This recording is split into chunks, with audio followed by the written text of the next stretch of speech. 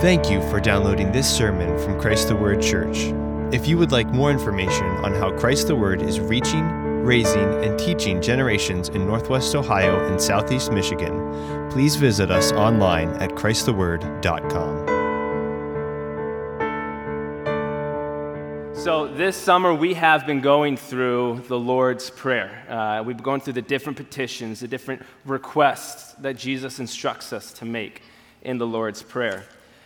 And we haven't really been looking at, how does this inform our prayer lives, but really we've been looking at how does it inform how we live. These prayers are instructions for how to live. And so we looked at, hallowed be your name, instructing us to live in a way that brings honor and glory to God's name.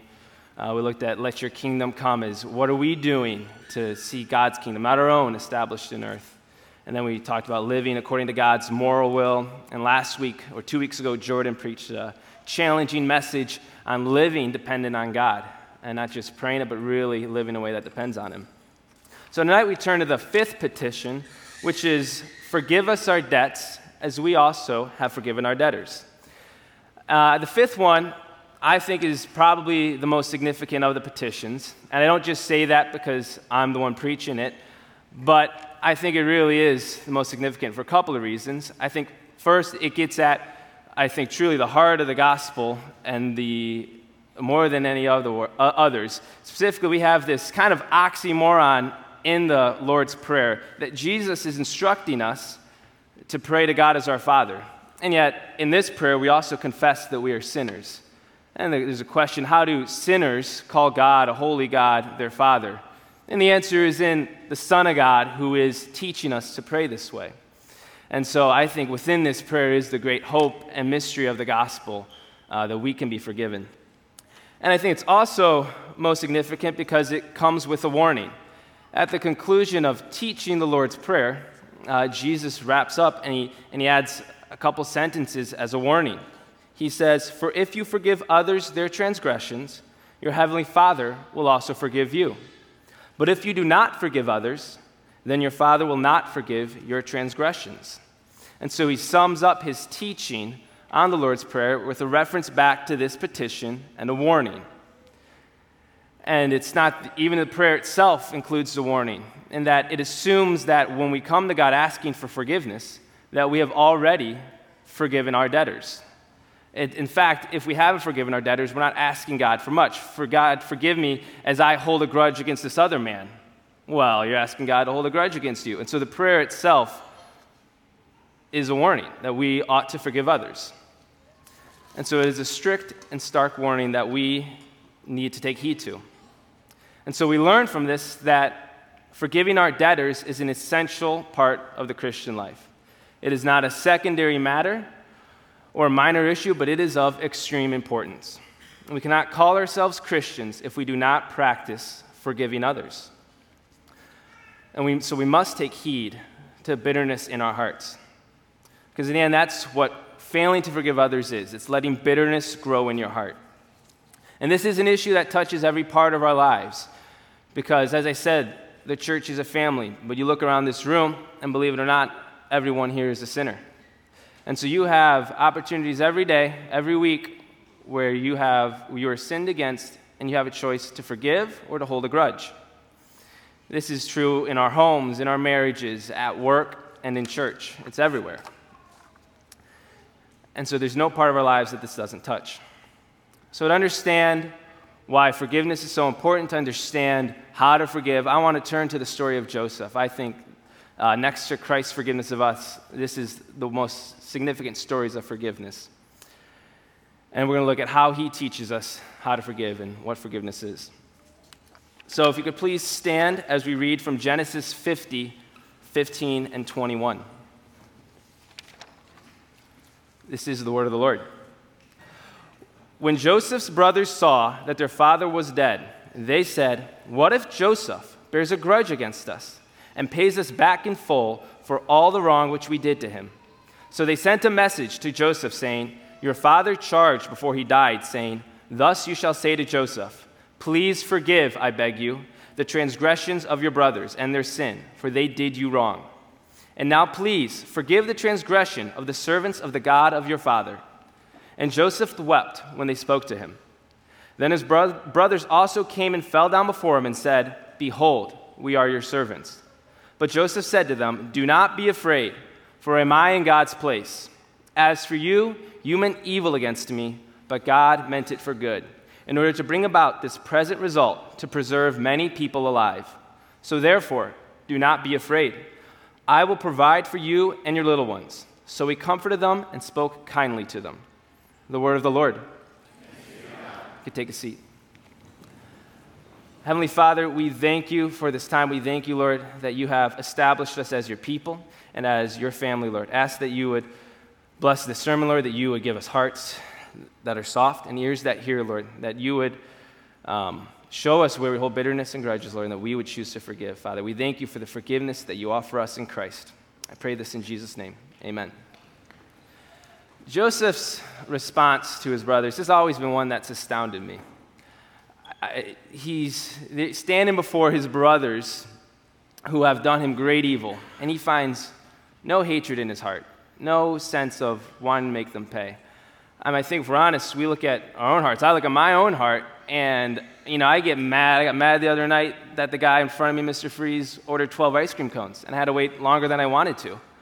And here Joseph is standing before his brothers, and he finds a way to forgive them and have no ill will in his heart. And so the story of Joseph is one I trust we're familiar with, so I won't go into too much detail, but I do want to remember for a minute and think about all the wrong that he suffers at the hand of his brothers. First, we know these are his older brothers, and he grew up likely with them hating him his whole life. And when he goes to visit them, and while they're out shepherding, they throw him in a pit with the intent on killing him. In fact, most of them want to kill him.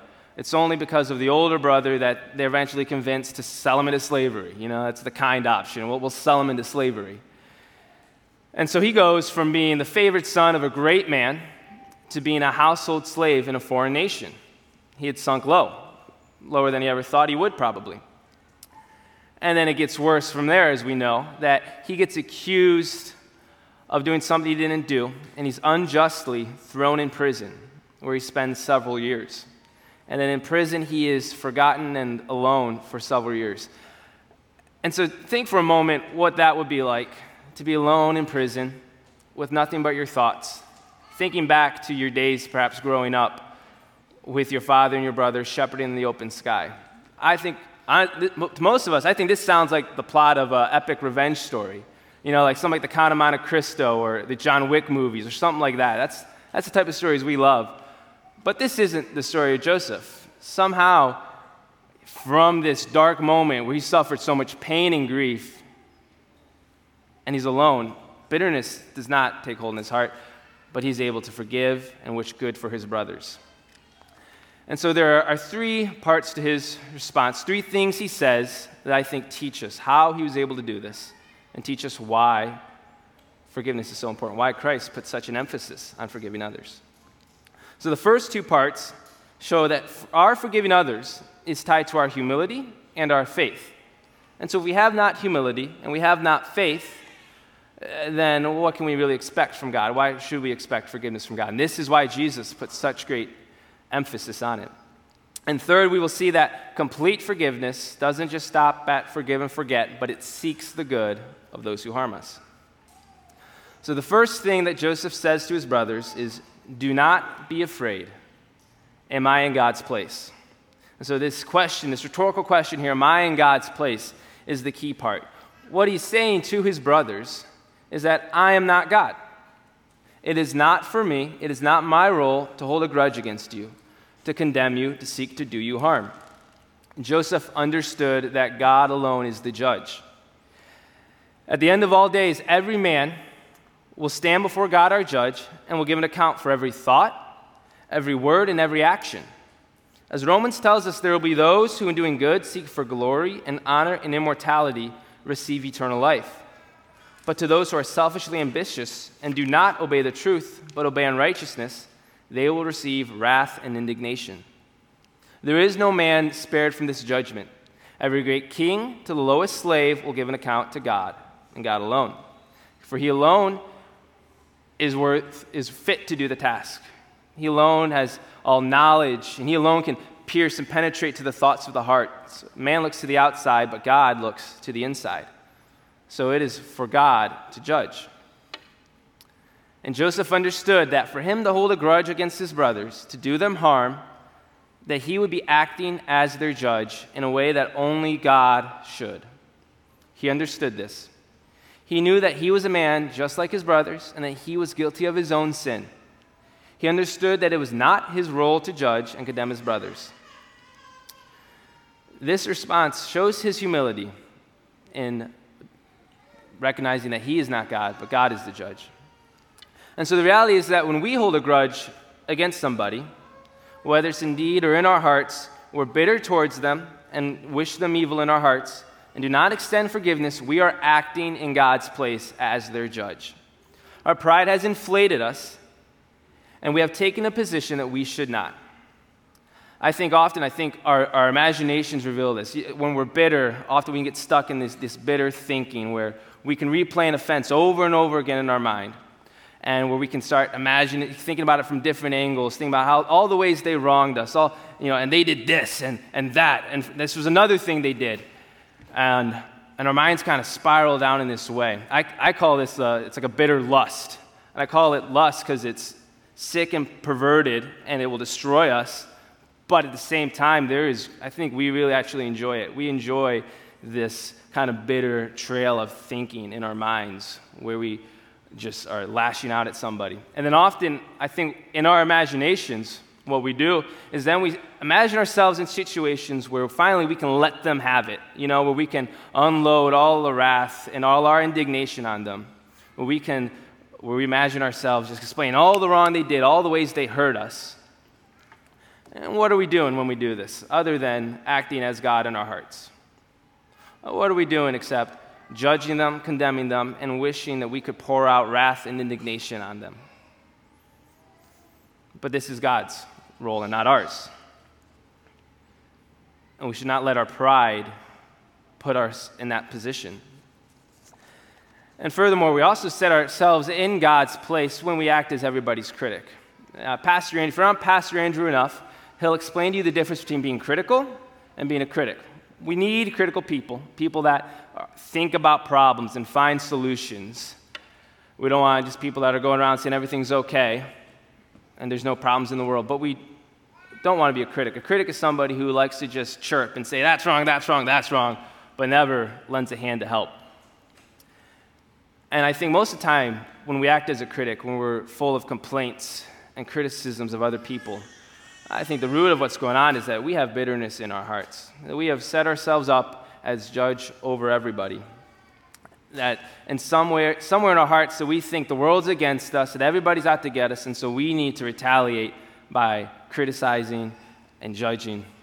And we trust that nobody's for us, but we have to look out for ourselves. And so this is another way that our bitterness, it shows our pride, and that we set ourselves in the place of God when we are critical of everyone and everything. When we come to God and ask for forgiveness while being unwilling to forgive somebody else, it is a slap in the face to God. It is a disrespect and dishonor to Him. We're telling God that we need forgiveness, that we've sinned against Him, but really, though, our sins aren't that bad because His sins, His are worse. We're like the Pharisee that when he's praying, he says, I thank you, Father, I'm not like this tax collector next to me. I'm righteous. I do all the things I do. This is the parable from Luke 18, if you recall. But the tax collector, he's not comparing himself to anyone. He just he beats his chest and says, have mercy on me, Lord, a sinner. And so when we hold bitterness in our hearts against other people, we are like this Pharisee. And we say, I'm not like them. I'm better than them. I deserve forgiveness. They don't. And this is not one that God forgives. As Jesus says, the Pharisee does not go away justified, but the tax collector does. And in an even worse way, when we ask God to forgive us our sins, but refuse to forgive others' sins, what we are telling God is that sin against us is actually worse than sin against Him. I mean, think about it. You say, God, you should forgive me. God, would you forgive me? I'm screwed up, that's wrong, would you forgive me? But when others wrong you, that's too bad. That's too far. To do me wrong, whoa, that's a bridge too far. That's not worth forgiving. And this is what we tell God when we refuse to forgive others, but ask Him for forgiveness. And so take account of yourself. Do you make a bigger deal of your sins or others' sins? Jesus says, he who loves much, he who was forgiven much, loves much. Do you understand how much you were forgiven? Or do you think you were forgiven just a little bit? Do you confess your sins to God without dressing yourself up to look good, to look righteous? Or do you kind of soften the edge of your sin a little bit? If we're going to fight pride in our bitter hearts, we need to cultivate an understanding of our sin. And not just our sin, but then God's mercy and His love toward us. And we're so preoccupied in our thinking with our sin and God's mercy for us and all that He's done for us and how unworthy and undeserving we are of it, we won't be thinking of other sins. We won't be holding grudges because we will be too in awe and too enamored with God's mercy for us. But most of the time we don't think this way. We don't think we're that bad. We don't think our sin is that vile. And we compare ourselves to others, and we always come out on top. And so now all of a sudden we view their wrongs against us as unpardonable, that their sins against me are so much worse than anything I have done. And so we hold grudges. But if we are to take Jesus' word seriously, His warning seriously, we must cultivate humility in our hearts. Humility that understands our sin without comparing it to others, and that rejoices in God's mercy for us.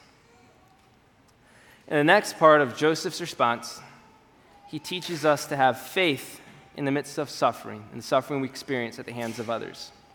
I think often the hardest part of forgiving others their sins is that we are still in the midst of the pain from the sin. Maybe the offense happened some time ago, and yet we continue to live in the fallout from that hurt and that wrong. And so we can be so overcome with still the pain of it that we can't see anything but hatred in our hearts. We can't find a way to forgive. But if we are to overcome this, then we need to be able to look beyond the evil of man and see the goodness of God. And so when Joseph when he says, what you meant for evil, God meant for good. And so in this response, Joseph shows that he understands the sovereignty of God.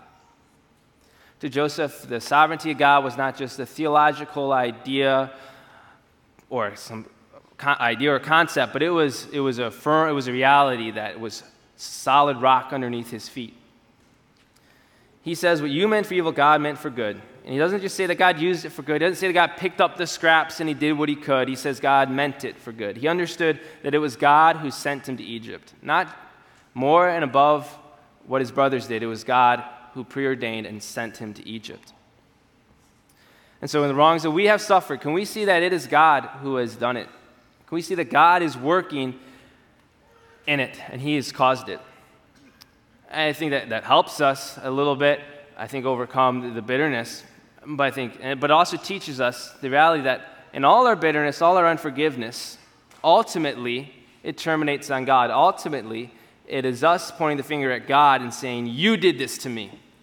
That you failed me, you wronged me. That's what we say when we hold unforgiveness in our hearts. Because God is the one who has ordained it. But God is not unfair to us, and he never ceases to do us good. He's given his only Son for us. And Romans 8:28 says that he works all things together for the good of those who love him and are called according to his purposes. How could we ever point to this God and say, how could you do this to me? How could you fail me? But this is what we do when we are bitter against others in our hearts. But Joseph doesn't just say God meant it. He says God meant it for good, to preserve many people alive. He looks and he thinks about the good that God has actually done. And so when he says to preserve many alive, he is referring to the famine that existed in Egypt. Joseph was an integral part of bringing Egypt through the famine and ultimately also bringing the house of Israel, the house of Jacob, through the famine. And through Joseph, God has preserved them alive, and he has preserved the promised, the covenant people of God, whom ultimately the Messiah comes. And so Joseph, he sees and understands and thanks God for the goodness that he has brought about even through his suffering. And so as believers, as those who claim that God is sovereign over all things, that he's working for our good, do we see the good God is doing in our trials? Do we have the faith to say in our pain that others cause us that God meant it for good? And I don't think there's any situation that we go through that we can't stop, if we stop and think, can't find something good that God does. Now, I think that's the catch. Sometimes I think we can just say Romans 8:28, God works all things together for our good, without really thinking about, okay, wait, what good is God actually doing for me in the midst of it? And I think it will help us if we actually think about the good God is doing. It will help us overcome bitterness, and it's our worship to God that we would pay attention to what he's doing in our lives and give him praise and thanks. And so if we're going to overcome bitter, unforgiving hearts, we need to develop the skill, the habit of seeing the good that God is doing. And it's not something that comes naturally, but it's something we need to develop. But again, as an example, anything we think of, I think we can find God's goodness. As I was thinking about this, I was remembering a minor trial from just a couple months ago that I went through. It wasn't a big deal, but as I thought about it, God's goodness in the midst of it was clear. And if I didn't think about it, I would miss out on an opportunity to praise God and to have my faith be built up. So a couple months ago, my wife and I were driving down 24 West towards Bryan. It was her dad's 50th birthday, so we were going to have a nice evening with them when my car overheated all of a sudden. It was a hot day, and I pull over on the side of 24, and it's a fairly stressful situation. I'd probably already poured north of $1,000 between our two cars this year, and now it's dead on the side of the road. I don't know what's wrong. I'm looking at the trunk. Semis are zipping by me. We're trying to enjoy our evening. And so, a fairly stressful trial. Now, by God's goodness, we were able to get off the highway eventually, and the next day, I was able to replace the serpentine belt, and I was able to get it back on the road. But looking back, God's goodness in the midst of that was so clear to me. It was a minor inconvenience in the grand scheme of things, but if I didn't consider what God was doing, I would have had opportunity in my heart to be angry, to be bitter, to say things like, of course this happened to me. Nothing goes right for me, or thinking along that kind of line, which is self-pity and which is bitterness. But in thinking about God's goodness, I had no opportunity to say things like that. And so looking back on it, a few ways that I saw God bless me and take care of my wife and me. First, just a few weeks ago, the previous week, we drove all the way to Tampa, Florida for a vacation visiting Maddie's grandma.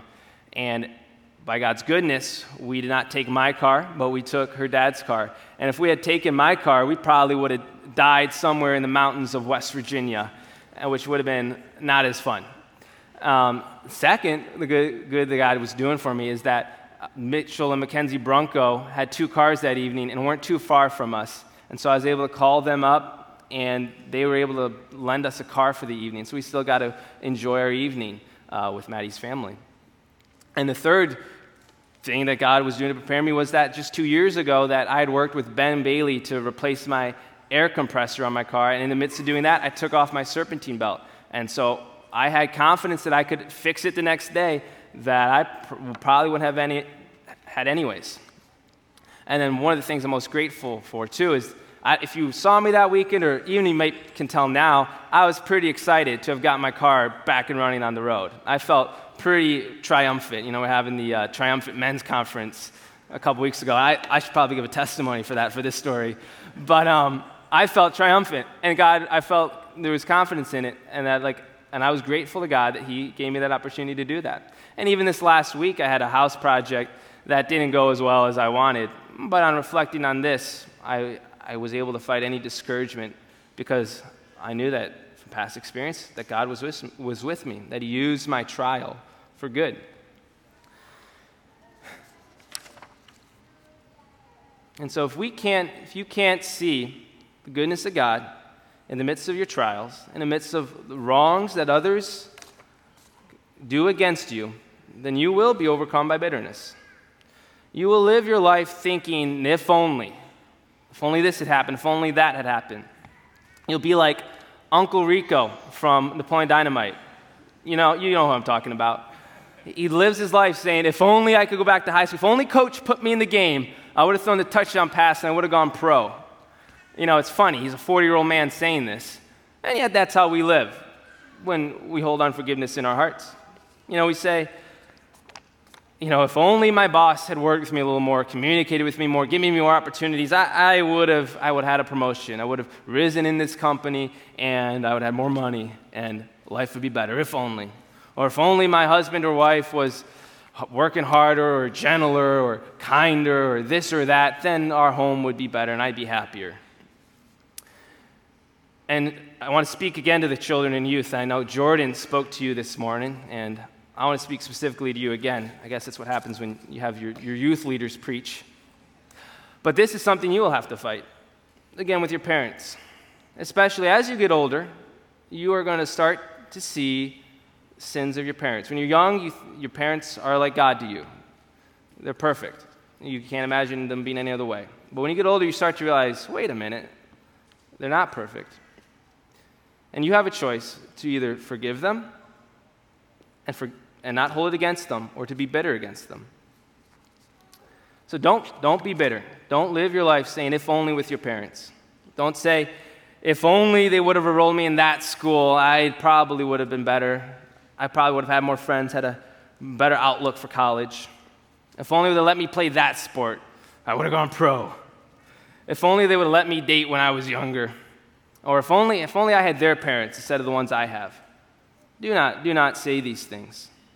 Again, when you say these things in your heart, you're ultimately saying them to God.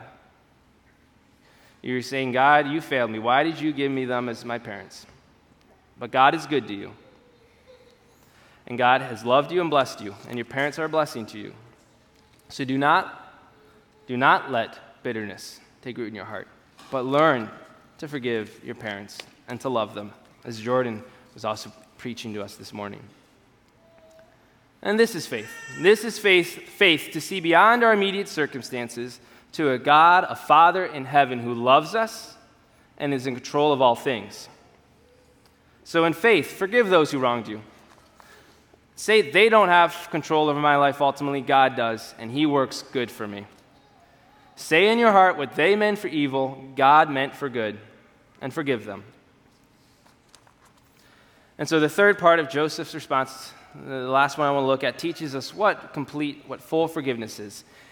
So at the end he says, do not be afraid. I will provide for you and your little ones.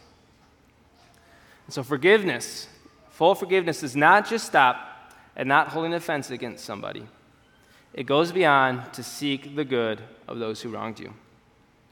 Joseph didn't just say, I forgive you, now go your own way. It's better that we just keep our distance. He says, no, I will take care of you. I will provide for you. I will do you good. Often in our relationships in church and in our families, when we experience pain and hurt, we'll say we forgive people, but then we live this life of trying to keep everybody at arm's distance from us. We don't want to let them in because we don't want to be hurt again. Or sometimes even preemptively, we just keep everybody out because we don't want to be hurt as we have in the past. But if we live like this, we aren't forgiving as God commands us to, and we aren't living in love as he commands us to, which is loving others, doing them good, but by the bitterness in our hearts, we keep them at arm's distance. And this is the example God gives us as well. That God not only forgives us, not only says your slate is clean, but he adopts us as his sons and daughters. He pours out his love richly on us, even as we stray from him time after time. And so we need to mimic our Heavenly Father, or emulate our Heavenly Father, and love others and not let past wrongs keep us from loving them. So who do you need to seek reconciliation with? With whom have you let past wrongs and sins keep you from loving? Keep you from having Christian fellowship that God commands us to have? This forgiveness takes the hard work of reconciliation. It takes being uncomfortable. It takes fighting with people to bring peace and love and dealing with issues and being humble. But do not be content to live with an uneasy peace, to live keeping everyone separate so you're never hurt. If you're going to be like Joseph, if you're going to be like God in forgiving others, then you can't keep everyone at arm's distance, but you must love others even at the expense of yourself, especially at the expense of yourself. And so if you have somebody that's hurt you and you've just kept at arm's distance, begin praying that the Lord would bring about opportunities for reconciliation. And a good place to start with this is to begin just praying for them. The person you're bitter against, you can't find the heart to look them in the eye like Joseph. Begin just praying for them. Pray that God would do good to them. Don't pray things like God show them their sin, but pray that God would bless them and give them success. Let this be your first step towards forgiving those whom you have found it hard to love and who you hold hatred for in your heart. And so looking at Joseph, we have seen a great example and model for forgiveness, and we see why it is so important. He shows us that forgiving others is humble, that it is faithful, and that it means to seek the good of those who harm us. But the biggest reason we should forgive others is not when we put ourselves in Joseph's shoes, but when we put ourselves in his brother's shoes. And so to close, I want to look at the story from another angle, that we are actually as Joseph's brothers, and that this is a picture of Christ's forgiveness for us. So though we have sinned against God, he offers us forgiveness. He chooses not to hold a grudge against us. In humility, Christ came, not as in the form of God to judge us, but as our Savior in the form of man. And he endured suffering and pain at the hands of man with faith and hope and belief that God would raise him. And now he seeks to do you good. He seeks to bless you and strengthen you, you and your children. This is the forgiveness that Jesus offers us. Shouldn't this be reason enough to let go of bitterness in your hearts, to forgive those who have wronged you? Isn't his love so great that it's worth letting go of those who have offended you, those who are in your debt? The love of Christ is greater than any evil any man could ever do to us. So do not let bitterness and unforgiveness rule in your heart. Look to Christ and find the power to forgive others. So who do you need to forgive? Who do you need to be reconciled with? Do not lay aside the love and forgiveness of Christ for the bitterness in your heart.